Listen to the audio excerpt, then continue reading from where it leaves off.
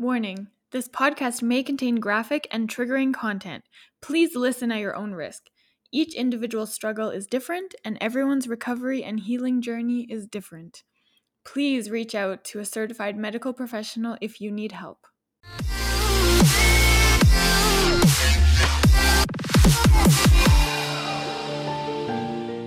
Welcome to episode 21 of Stomp the Stigma, the podcast aimed to fight the stigma surrounding mental health through education, awareness, experiences, stories, resources, and the vulnerable truth.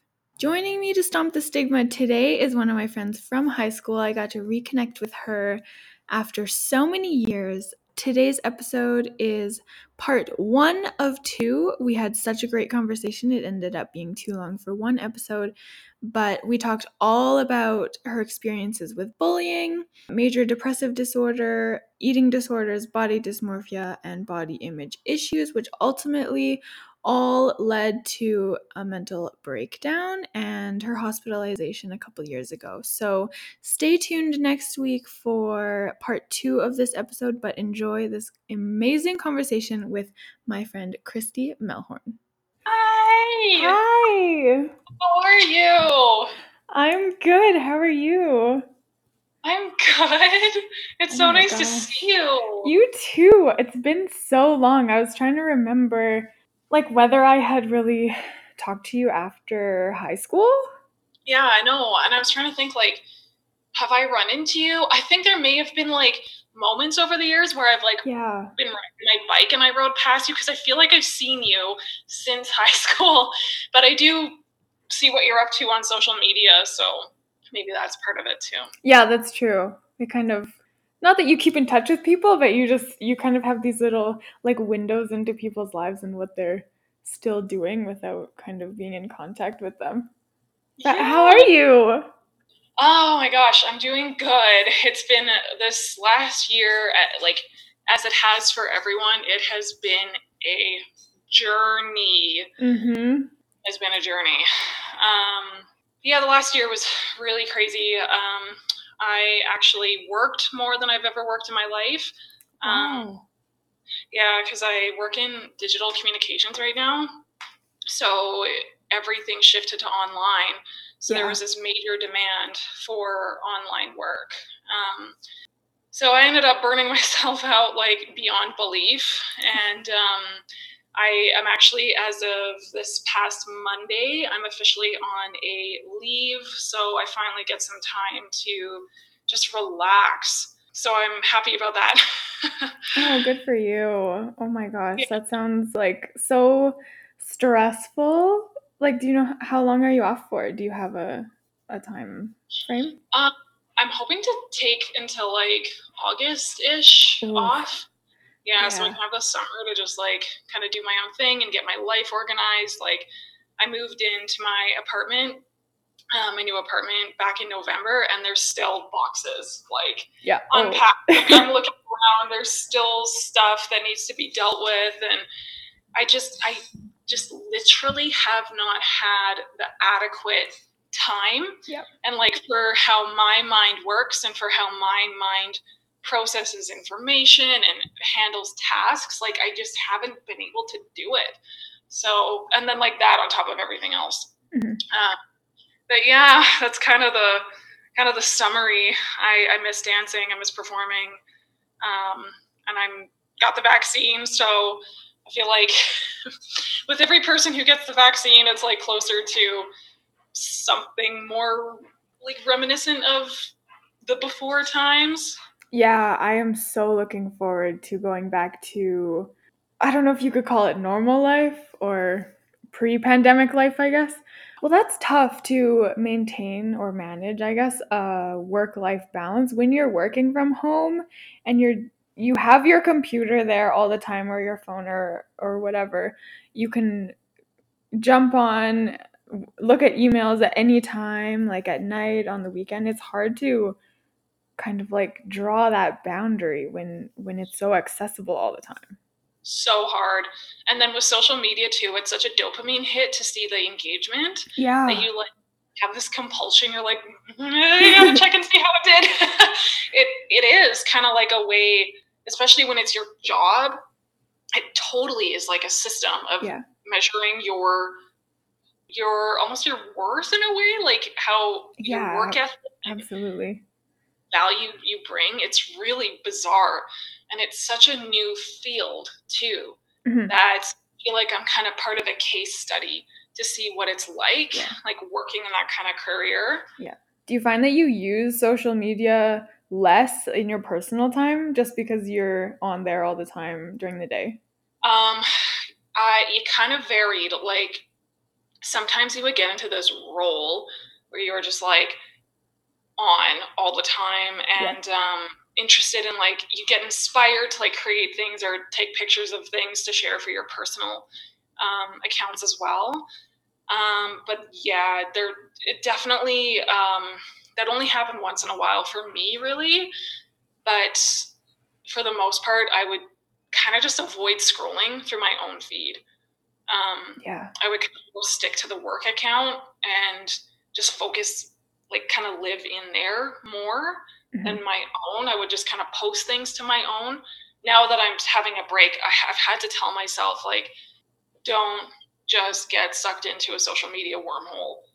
I mean, I'm not totally against social media. I'm not like, bring it down, but it can be really hard on your nervous system to be on there excessively. Yeah. Oh yeah, I get that.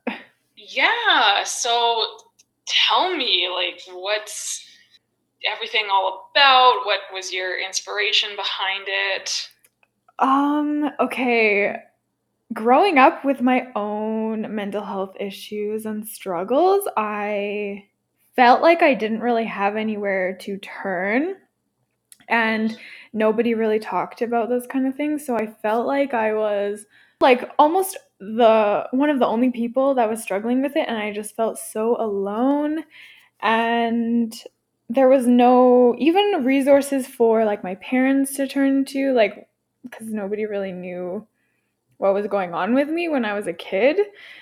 I mean, I understand it a lot more now, but when I was younger, I had no clue what was happening to me, and I was like, this is not normal, and there's nobody else out there like me. And then with the pandemic and splitting up my work team, I ended up working with just one other person for the past year, and we ended up getting really close and kind of talking about our mental health issues with each other, and my coworker struggled with similar things that I did. And like just hearing about people's struggles kind of I guess coming to the surface, or being like exacerbated because of the pandemic, I just really wanted to have a place for people to turn to for resources and sharing other people's stories, because I feel like if you hear other people talking about maybe similar things that you're going through, or kind of what they do to help them and things like that, I think it helps get the conversation going with a lot of people that aren't super comfortable sharing their stories yet. And so, yeah, I wanted to start this to talk to therapists and resources and people that have their own struggles and kind of get the conversation going. In Calgary, I feel like there's not a lot out there right now, or at least it's hidden. So, and the stuff that is, it's like not really, it's not the easiest to find. Like, you have to kind of go hunting for it. Yeah, exactly. You like really have to kind of dig around and have your, honestly, I would never have been exposed to the world of mental health resources that I have been in this city if it wasn't for my extreme mental breakdown that I had 2 summers ago. Summer 2018, I'm pretty sure it was when I was hospitalized. It was really intense. I've actually never posted anything about it. I've kind of hinted at what's happened, and I've kind of like alluded to it. I really want to write a memoir about everything. Like, my hospitalization was an accumulation of years and years and years and years of unresolved grief, of sexual assault, trauma, of anxiety, depression, all of it kind of rolled into one that led to pretty much a year without sleeping properly. And my body finally gave out. Like, I couldn't even walk at that point. And it turned into a really intense, scary night where had to call the cops to take me to the hospital. It was very intense, and I made sure to write every single thing down that I could while I was in the hospital, to put that into a bigger, like a longer form piece someday. But I was so excited when you messaged me because I do love talking about this stuff. Yeah.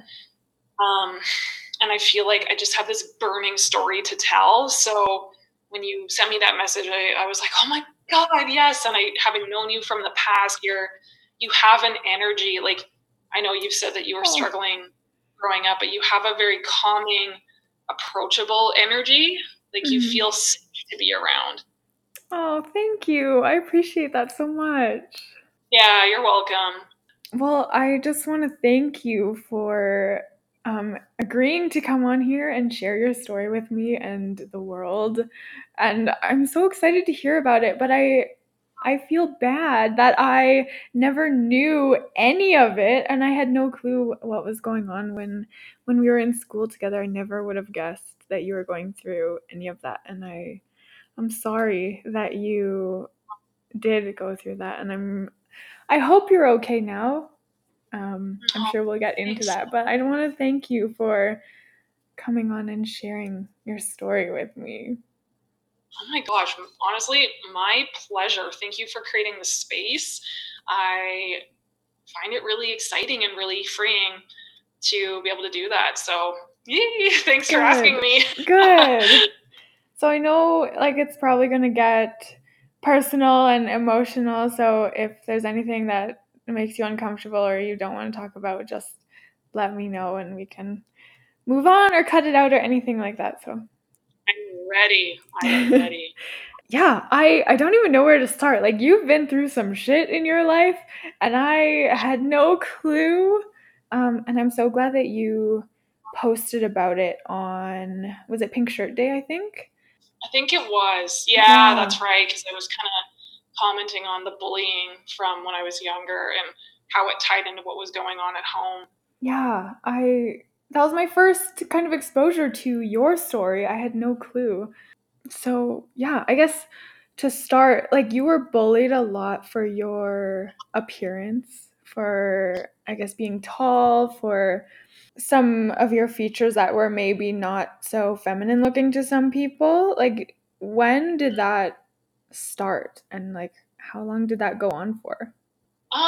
Well, so I always had a tomboy streak in me. Yeah. And then I'd say like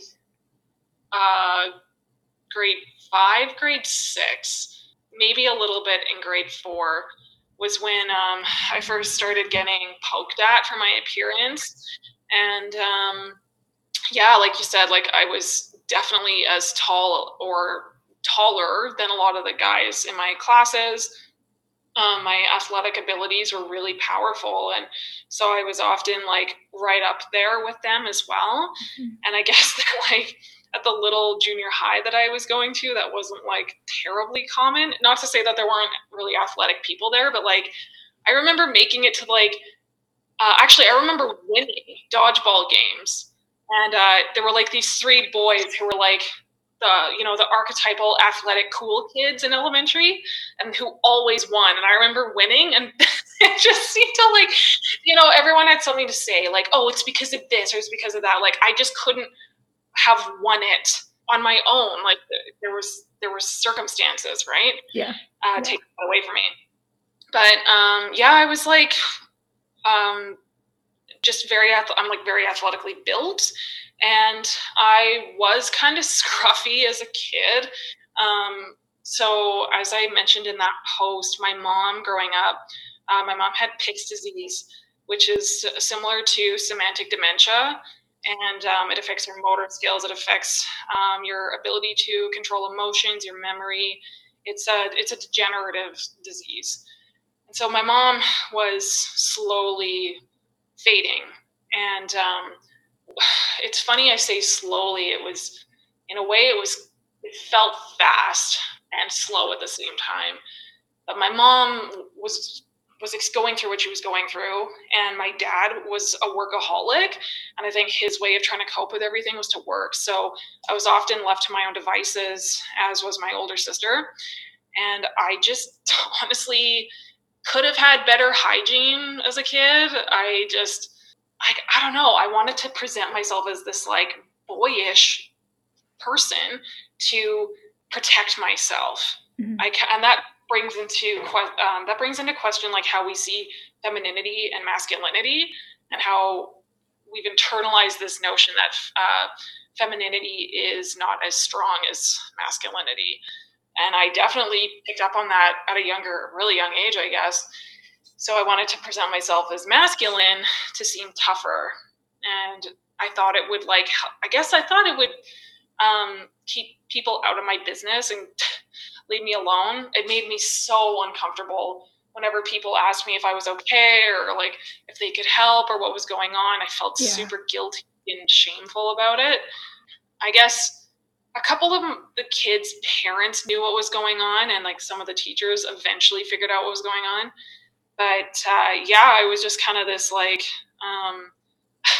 as my family friends called me, a mop top. I didn't like brushing my hair. I wore baggy, dirty clothes, and so that was kind of like the first.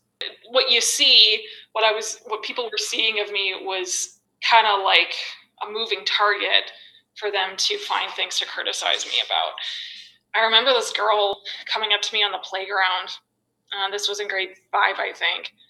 And I was new to the school, and I was just playing by myself on the monkey bars.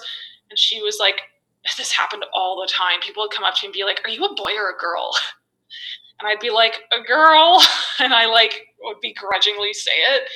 And just the responses from kids. Oh my God, kids are monsters. I just remember this girl saying to me, "You're the ugliest girl I've ever seen." Oh my And God. when you're like that age, you're sort of developing into your body more. You're becoming more aware of your physiology, I guess, and like the physiology of others. I just remember it stung so deeply. And I didn't really talk about it much with my family. I just kind of like felt bad about it, and like, I guess, let the feelings kind of move through me, and then I would lose myself in art or bike riding or something physical. That repressed stuff, it definitely stays. For those experiences, they stay, and they absolutely impact your choices, your self-image, as you move through life, maybe without you even realizing it. Yeah. Oh, absolutely. Yeah. Do you think that like your own attempts to be strong and kind of hide what you thought was like a weak side contributed more to the bullying, or did it actually work to kind of fend them off?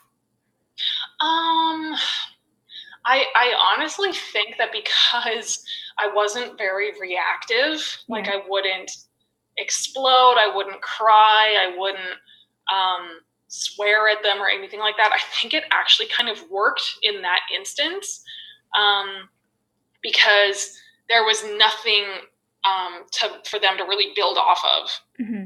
Like, and the bullying was definitely like, I was never physically attacked or anything like that. Yeah. It was more so like, it was more so just insulting my appearance. Like, you're ugly, you're a man, you're a tranny. I remember being called a tranny whore one time when I was like 12.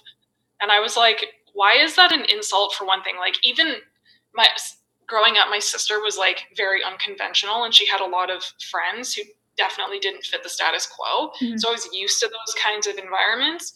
And I was like, I don't get, like, okay, like, why is it even an insult in the first place? But knowing that it was laden with malice is what made it hurtful, you know? Wow. Yeah, I think that was the same for me. Like, I was never physically attacked or anything when I was younger, but it's a lot of hurtful words and harsh comments, and those definitely stick with you. Some of them do, for sure. Oh yeah, absolutely. And like as a kid, it really hurts. I remember this kid in my class going around the room. We were like had a work period or something, and he was sitting behind me. And he was chatting with his friend, and he was going around the room pointing at people and being like, skinny fat, skinny fat, skinny fat. And he pointed at me and he was like, fat.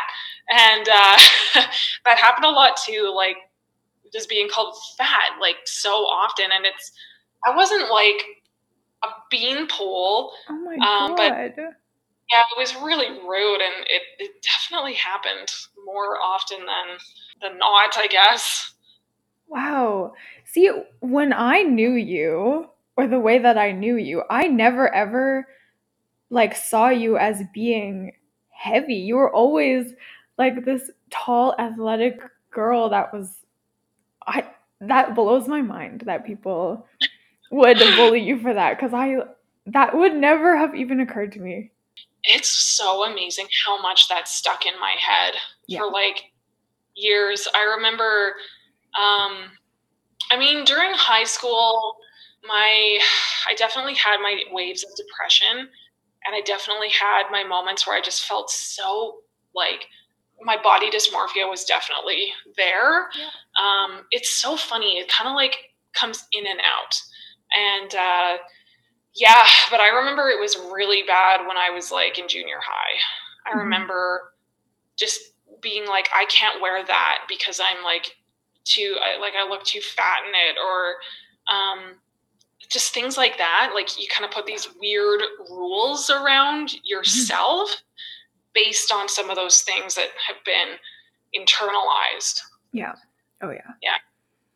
And then there were other forces at work too. Like, I'm not like, I'm not blaming the models or the modeling industry as a whole, but I think when we were growing up, from what I remember, there were so many teen magazines that were very one-sided as far as like representation, and just so, oh my gosh, looking back, they were so bad.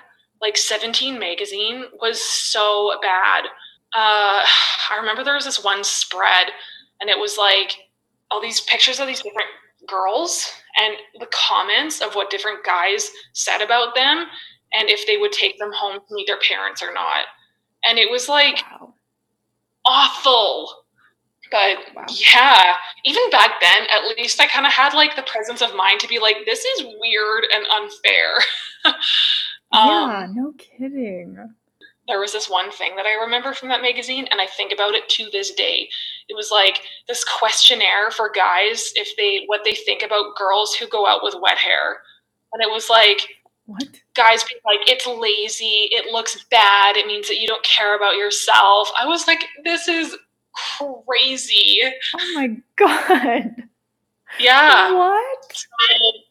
I mean, stuff like that, I don't know. I haven't touched a magazine like that in years, so I don't really know what that's like anymore. But definitely when we were growing up, there was a lot of stuff like that. Yeah, I agree.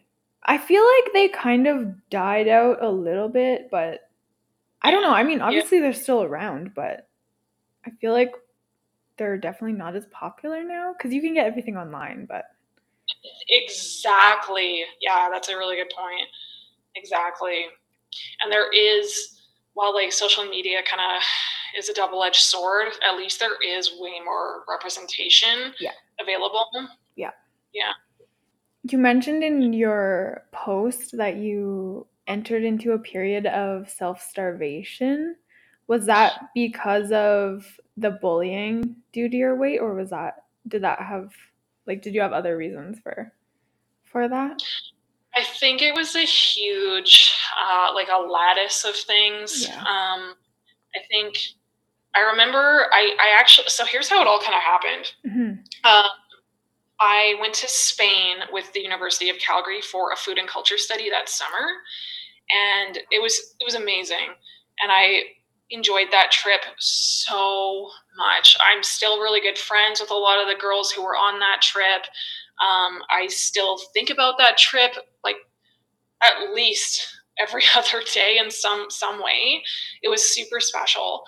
And while we were there, we were learning so much about food and our relationship with food from so many different angles, like gendered food, politics in food, tourism in food. And I had taken this course before we left about, it was also just like a general food studies course, and reading about how we're so out of tune with our bodies and our body's signals. And while I was on the trip, I honestly didn't think about any of that. I just had a great time and enjoyed everything that we ate and that we got to experience. I think every woman has this fear of, or like sense of guilt around eating certain things sometimes. Like that's also super ingrained in our culture and in our psyche. So of course, like that would come up here and there. And there were actually quite a few girls on that trip who had a lot of issues with food and were terrified of calories. Our professors actually pulled us aside one day and had like an emergency meeting basically. And they were like, we have to be honest. We have never taken a group, because we were like their 6th or 7th group who went. They're like, we have never had a group who was more obsessed and paranoid about calories and like gaining weight. So I think that like that was kind of in the air, but because you're walking so much and you're eating such high quality food, I lost weight without even meaning to. And I got really sick while I was there, which definitely contributed to it. My appetite wasn't as good. So I happened to lose weight. Mm-hmm. And then I came home, and that trip was pretty much my last full semester before graduating. So I had like one more course that I had to do, and then I was done. And I was 20, I think I was 24, 25 when all that was going on. And that's an important thing to remember. I'll bring that back up later. But I came home, I'd lost weight, and everyone started commenting on it. Like, oh, you look so good, you lost weight. And I was like, oh, I'm getting approval for this. And I don't think I thought this consciously, but I was like, oh, it feels kind of good to be getting this like approval and like all these compliments from everybody. And because I wasn't doing as much school, suddenly all of these super intense like feelings of loneliness and just this kind of hollowing dread in me started surfacing. And little did I know at that time that was the beginning of my major depressive episode. So I have since been diagnosed with major depressive disorder, but I didn't really realize that was what was going on at the time, that it was that bad. I think I had so much pride around it. I was like, well, I'm a little, bummed out, but it's because of this and that, and I've got it all under control. And I didn't. I started restricting my food. I used food, as many people do, as a way to gain a sense of control over my life. I was really scared deep down, I think, about graduating and moving on to the next stages of my life. Yeah. And the age 24 is actually recognized in psychiatry as being one of the key ages where all of anything within you, any kind of mental health issue within you, it will reach its peak at 24. And I'm not like totally fluent in the science about it, but something about that particular age and the way that your brain develops, that is like the prime ripe age for any of your underlying mental health conditions to come ripping forward. So it's exactly what happened to me. I just was, like I said at the time, I didn't realize I was so depressed. I just thought that I was kind of nervous, and I thought that I was like grieving school because I loved school, and I was grieving my trip, and that trip was amazing. Like I wasn't ready to come home. But little did I know it had to do with way more feelings and experiences that were not properly addressed throughout my childhood and my adolescence and my adult life, early 20s. And it just kind of started spiraling out of control. I actually put myself on a wait list to go into counseling, like a free counseling. There's a free counseling resource in Calgary that I've used before, and understandably, there's a wait list for it. So I was on the wait list. I called in and I let them know that I was doing weird things with food. Like I noticed I was having a hard time eating. I didn't want to eat. I felt awful for eating, and I remember trying to just eat as little as possible. Like if I got a little bit hungry, I would take like a bite of an apple and try and satisfy it, or I would like suffer through the hunger to the point where I would just stop feeling it. And you can get away with that for a little bit, but your body will not let you do that in the long term. Mm-hmm. There is just no way. To this day, my body, like a lot of people do intermittent fasting. Yeah. My body won't let me do that. It's traumatized from what I went through. Yeah. I swear to God, I just can't do it. But anyway, yeah, during while I was on the wait list, I dropped, what was it? I was started at 180 and then I dropped to 130 in 3 months. Wow. Yeah. So that's a very significant amount of weight to just lose. And while I was doing this, I was working out like nuts, forcing myself up, working out. Like I had this weird rule for myself where I had to burn a bare minimum of 1,000 calories at the gym. And burning 1,000 calories when you're running on 1,000 calories, maybe not even that many a day, it started catching up with me. I lost my period for quite a while, and I remember my what are they called? Like your sacral bones, like the bones in your lower back. Mm-hmm. I remember when I would drive, I could feel them like rubbing against the back seat, and it would gross me out so much. Or if I was doing a core workout, I could feel those bones on the mat or on whatever surface I was on. And so when you first start starving yourself, you kind of hit this weird euphoric state and everything feels really good.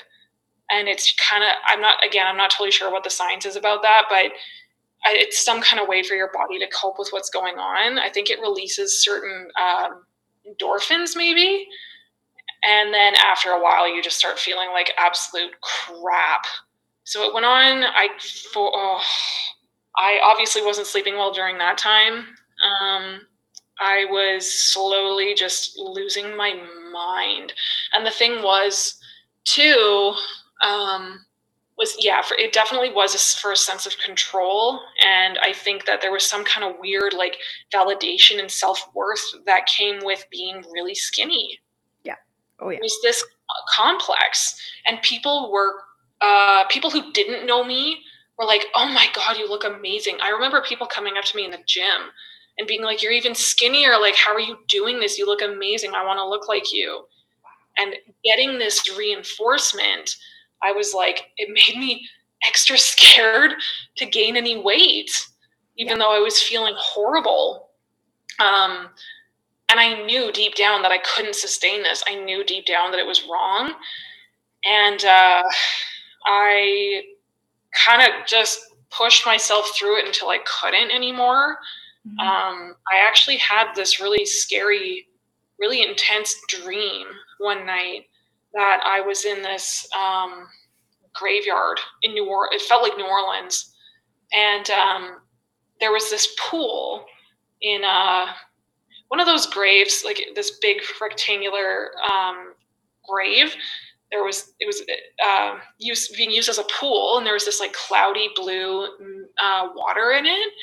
And in my dream, it turned out that this was an ancestral cleansing pool, and all of these, in my dream at least, these dead ancestors of mine started coming forward and were encouraging me to get in, and were telling me that I was pushing myself to the kind of the film between life and death. And I remember waking up and I was like, oh my God, I feel like that was more than a dream. I'm not sure what your beliefs are, or your listeners' beliefs are, but I definitely believe in some kind of spiritual realm. And that was very much reinforcement to me. Wow. And I was like, I have to do something. So I think even after that dream, I think I tried to do a workout and I couldn't see myself in my face anymore. I remember trying to go on the Stairmaster and I felt like I was going to just fall flat on my face. Yeah. And then I was like, okay, I can't handle this. So I went into the studio and I couldn't see that like sparkle in my eyes anymore. And I was like, I can't do this. And then this is where we get into the fun part. I called the doctor immediately, managed to get in for an appointment that day, went to my doctor and poured my heart out. I was like, I'm starving myself. I have an eating disorder. I'm extremely depressed. I don't know what to do. I don't know how I can function like how the way I'm feeling. I could barely function anyway. Yeah. I was like, I don't know how to sustain my life right now feeling this depleted. I swear to God, she didn't listen to a thing. Like, it just flew completely over her head. Yeah. And she goes, oh, how did you lose all this weight? Did you cut out carbs? I need to lose weight. I just had a baby, and like the baby weight, it's like really getting to me. That was those were her literal words. And I just stared at her really hard and I got up and I stormed out. I was like, clearly I can't rely on you.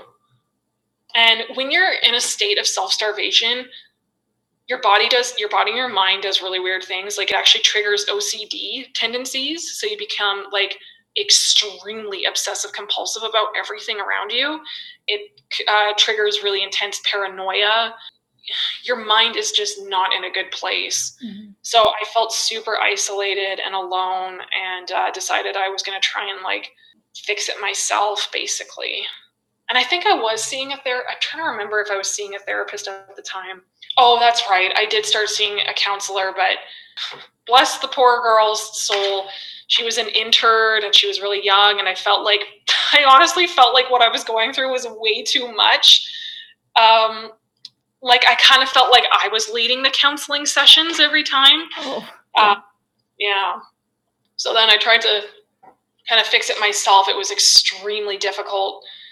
And it led to my debilitating insomnia. Oh my gosh, just the physical torment. This is kind of funny, actually. So during my eating disorder, I also had disordered eating, which meant that I restricted specific food groups. So I was terrified of fat, which I have since learned is just total bullshit. Mm-hmm. Like, fat is where it's at.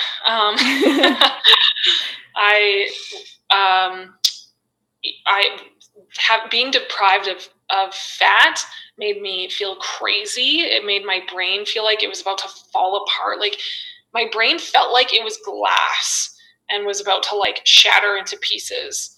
So I remember I finally cracked and bought like a giant jar of peanut butter and sat on the floor of my room scooping peanut butter with like at first a spoon, and then I grabbed a dark chocolate bar, and I just was like, oh my god, gored. Yeah, my body was like, I have had enough. I've had enough. Yeah. And that happened. That did happen. Actually, the gorging thing definitely happened more than once during that whole thing, because I would try to eat so little, and then finally I would just snap and like go to town on food. Yeah. I definitely went through similar things with just restricting the kinds of foods I was eating, trying to cut out like all carbs or like foods that were stereotypically like bad for you, because I was so desperate to lose weight, and then I would end up like binging on just anything and everything that was like so much worse for you. Yeah, I definitely relate to that. There's so many things that you just said that I relate to so much. It is crazy. And it's crazy that you brought up being 24 years old, or how that can be kind of like the peak of your mental illness. Because when I think this happened around 24, I was at work one day and I was just like feeling like I was going to hurt myself or like do something. And I called my boyfriend and I was like, I don't know what to do. Like this, I have no idea what's going on and like I'm going to do something bad. And yeah, that was kind of my turning point, I think. And at that point, like my family had no idea what was going on with me either. And that was the moment that in talking to him, he kind of like pushed me to reveal that side of myself to my family. And that's crazy that you bring up that age. Because I'm pretty sure that was like around then too. Yeah, I remember them telling me that when when I eventually was in the hospital. I remember having that explained to me, and I felt so. While it was very emotional, I felt very validated in a way. I was like, my whole experience made me realize that there is this whole world of being a human and the human condition that, like you said earlier, it's just not common knowledge. Like, it's just not really well known or like conventionally accepted, but it's such a reality.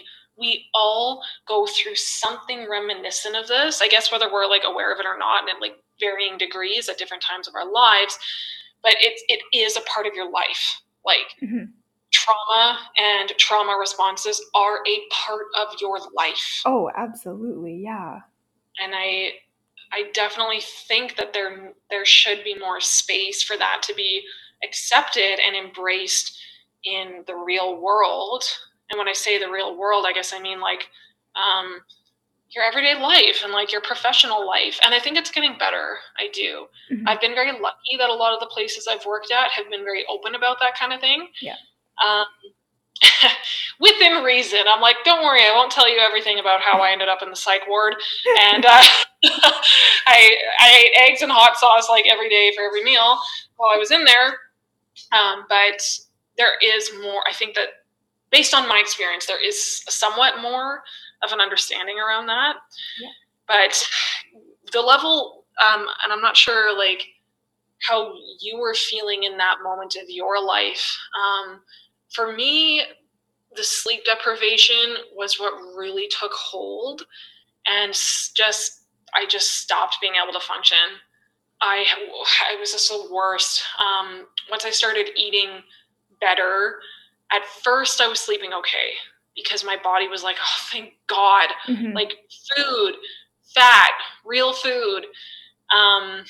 And I went to a sports lab in the city and I actually got my BMR tested. I paid a fortune to have my BMR tested and to get on a nutrition plan with a nutritional, is it nutritionalist or nutritionist?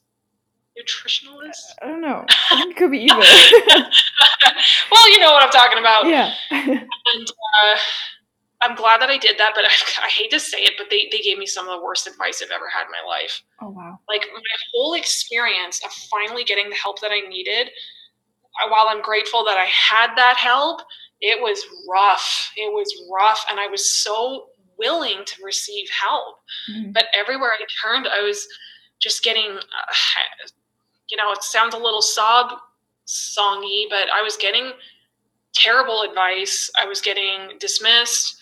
And I think that this has to do with maybe this happened to you too, but being young and looking like you're okay. Yeah. Yeah, people don't like. Anyway, in the medical situations that I was in, I just don't think people really took me that seriously. But yeah, so I went to a sports lab. They saw on my BMR that, and for anyone who's listening and doesn't know what that is, it's basal metabolic rate. So it's the bare minimum calories that you need to survive. And just to, like, if you were to lay in bed all day and do nothing, not move them like an inch, that's the basic amount of calories that your body would need to sustain itself and to live. My BMR was like around 1,500 calories, I think, and I had been eating like 1,200 calories for months leading up to that. And because I wasn't eating any fat, my body, based on that test, was burning more, like a crazy amount of carbs. And I had explained, like, I had an eating disorder, and this is what I basically told them the whole story. And they saw that, and they were like, "Oh, okay, you know, like that sucks." They validated that, but they were like, "You should do fasted runs in the morning to enter the fat burning zone. Yeah, try fasted runs." Oh my God, telling someone who has serious, like, self-starvation, self-restriction issues to do fasted workouts, that was just a nightmare. It was a nightmare. And in the moment, I was like, oh my God, what am I going to do? Because that, like, self-deprecating part of me was like, yep, that's what I have to do. And then the nutritionist gave me all of these nutrition plans and meals. And I was like, all I want is I just wanted to surrender control and have someone else give me structure for a bit. So I was like, okay, I'm not going to count my calories. Like, I'm not going to count my calories. I'm just going to follow this nutrition plan. Like, she knows what she's doing. Mm-hmm. I was starving after eating everything on that plan. Like, for each day, I would be starving. And so finally, I added up all the calories, and it was 1,400, like around 1,400 calories, like less than my BMR. Wow. And I was like, what the hell did I just pay $500 for? Yeah. Like, this is nothing. And I remember emailing her about it, and she was like, oh, that's weird. Let me review it. And then she just never got back to me. And she was supposed to have like 2 follow-ups with me or something after. And again, like, that just reinforced the loneliness and the, like, fear that I had that there was no help available. So again, like, tried to take care of it on my own. And then that's when the insomnia really set in. I would sleep for like 7 hours, sleep. I was not really entering a deep sleep. I was so stressed. I remember putting so much pressure on myself to get up at like 5 a.m. and go for a fasted run.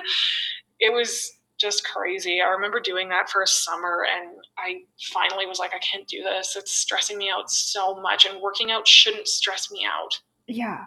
That's something for anyone listening. That is something super important to take away, that you shouldn't have to be like working out should make you feel good. There's going to be days that you don't feel like doing it, but it doesn't have to be this source of dread and stress and obligation. And that's what it had become for me. Yeah. Yeah. Yeah. Yeah, there's definitely a line between working out and being healthy, and working out so much that it's like an unhealthy habit.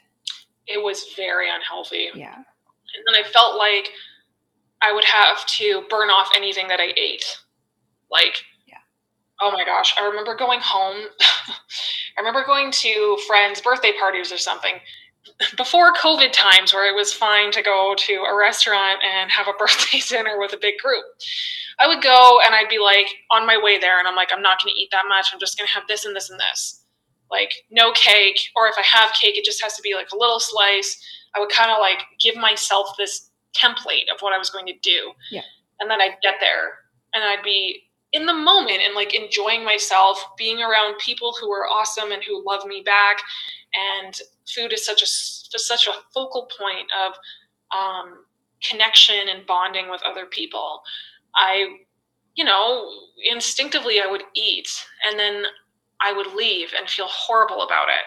I would go home. I'd get home at like 11, and I would go on the treadmill and like do a really hard weights workout. Oh my God. And yeah, I punished myself a lot for eating.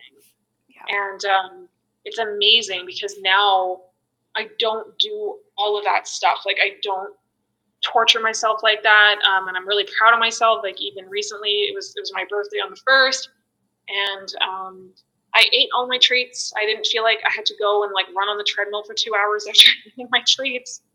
And I just kind of stopped and said to myself, like, that's a huge deal for someone who maybe hasn't been through an eating disorder, or doesn't know anyone who's been through a really rough eating disorder. It might not be a big deal, but for those of us who have, those are huge, huge wins. Yeah. So I hope like whoever's listening, you know, I hope that you do celebrate those moments. Oh, hearing that makes me so happy. Sorry, I didn't mean to cut you off. That's okay.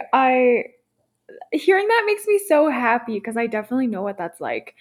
And I think I'm still kind of getting through those feelings of like guilt and shame for eating certain things and like or eating that piece of cake or something like that. That makes me so happy to hear that you were able to enjoy everything and enjoy your birthday. That's amazing. Thank you so much. And I'm glad that you feel like you're getting through that as well. And like something I've had to really reconcile, and that's something my psychiatrists have definitely reinforced for me, is that those feelings, they never fully go away. Yeah. Like, comes in waves, but it's better to just be like, okay, this is what's happening right now. This is how I'm feeling, and just sit with it for a minute and then apply, like, you know, give yourself some emotional nurturance, maybe talk to somebody about it, someone safe about it, and then let those feelings kind of move through, and then go and treat your body properly. You know, it's important to give those feelings space, but not to let them, to use like a very ironic word, not to become like overindulgent with them and let them consume you. You know, and the thing is, while I was really, really intensely obsessed with nutrition, the amount of food that it takes to gain weight it's a lot, and you need the calories. Like, we actually, our culture is pretty weird in that we do have like mad portion sizes a lot of the times. It is really easy to eat an excessive amount, but on the day to day, like if we're just kind of going about our day, I actually don't think that a lot of us eat enough.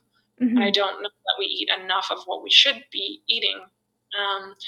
And that's a whole other story. That's a whole other bag. And again, I'm not a nutritionist, so I can't fully comment on that, but it's definitely, I think that our obsession with gaining weight and our obsession with our body image is probably more excessive than what we eat.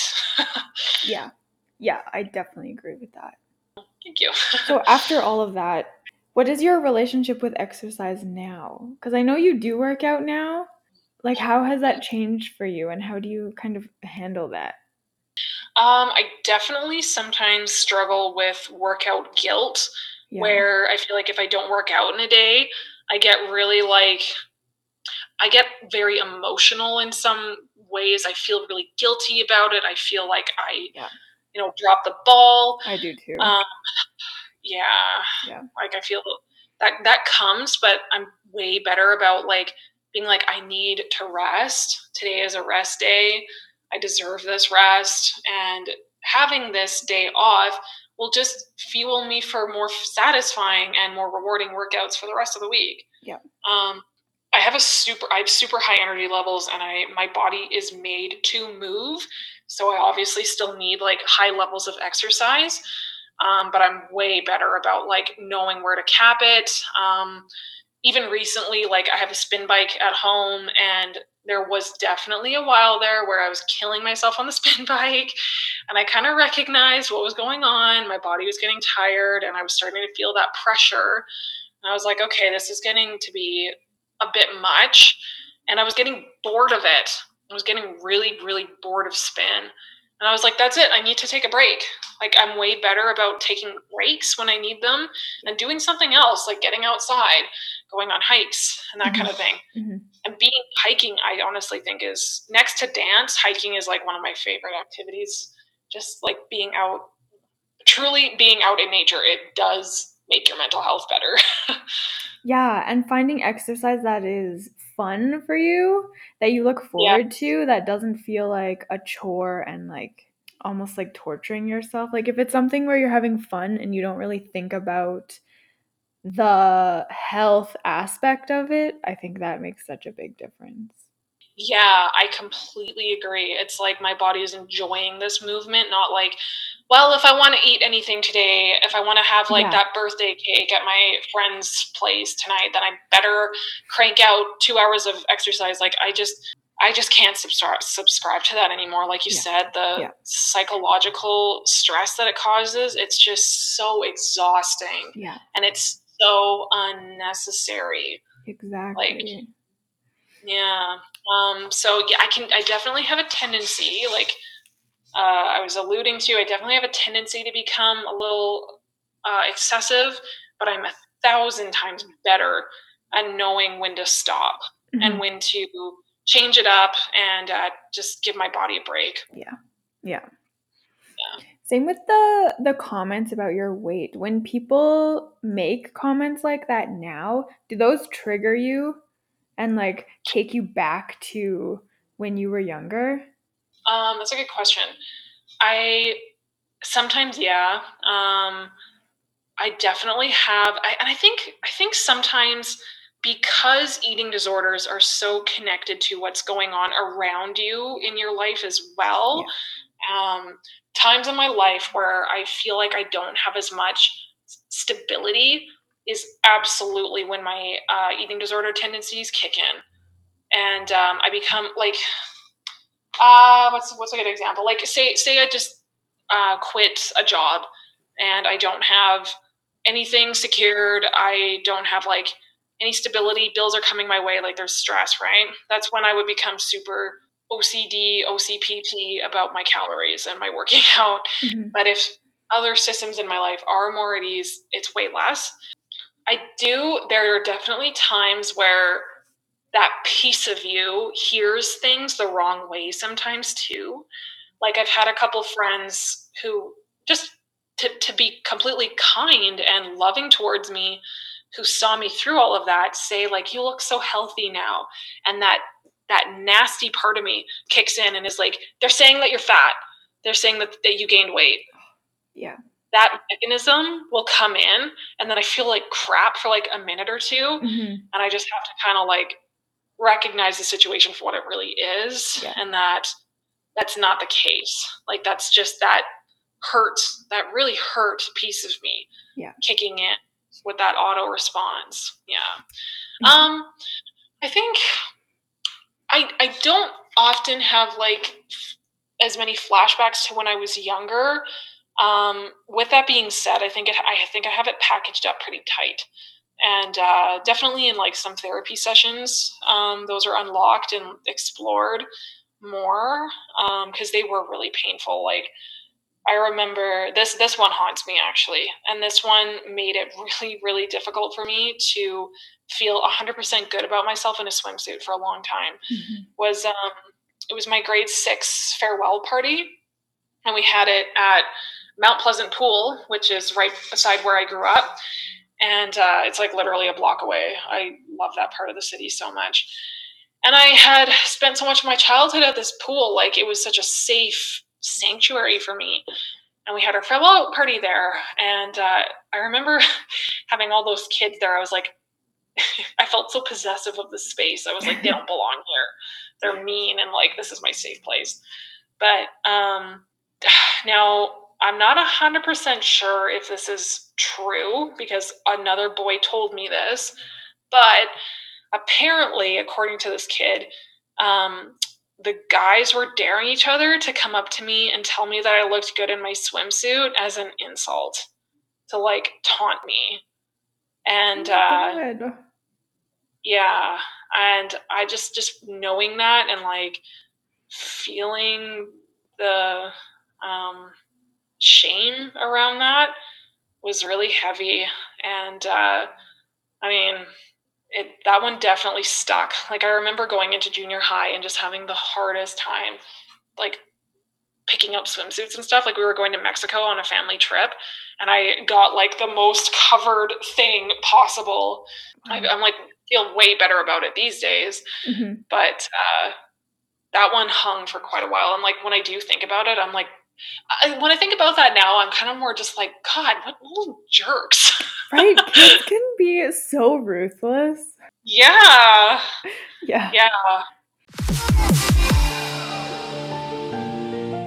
tune in next week for part 2 of my conversation with Christy. I hope you guys enjoyed this episode, and we will dive even more into her story next week. Thank you so much for tuning in today. Feel free to reach out at any time. You can contact me on Instagram and Facebook at StompTheStigmaYYC, and you can email me at stompthestigmayyc@gmail.com. If you like the podcast, please like and subscribe on YouTube, Spotify, Google Podcasts, or Apple Podcasts. And if you or someone you know would like to come on, I would love to have you. Share your story, speak your truth, and together we can stomp the stigma.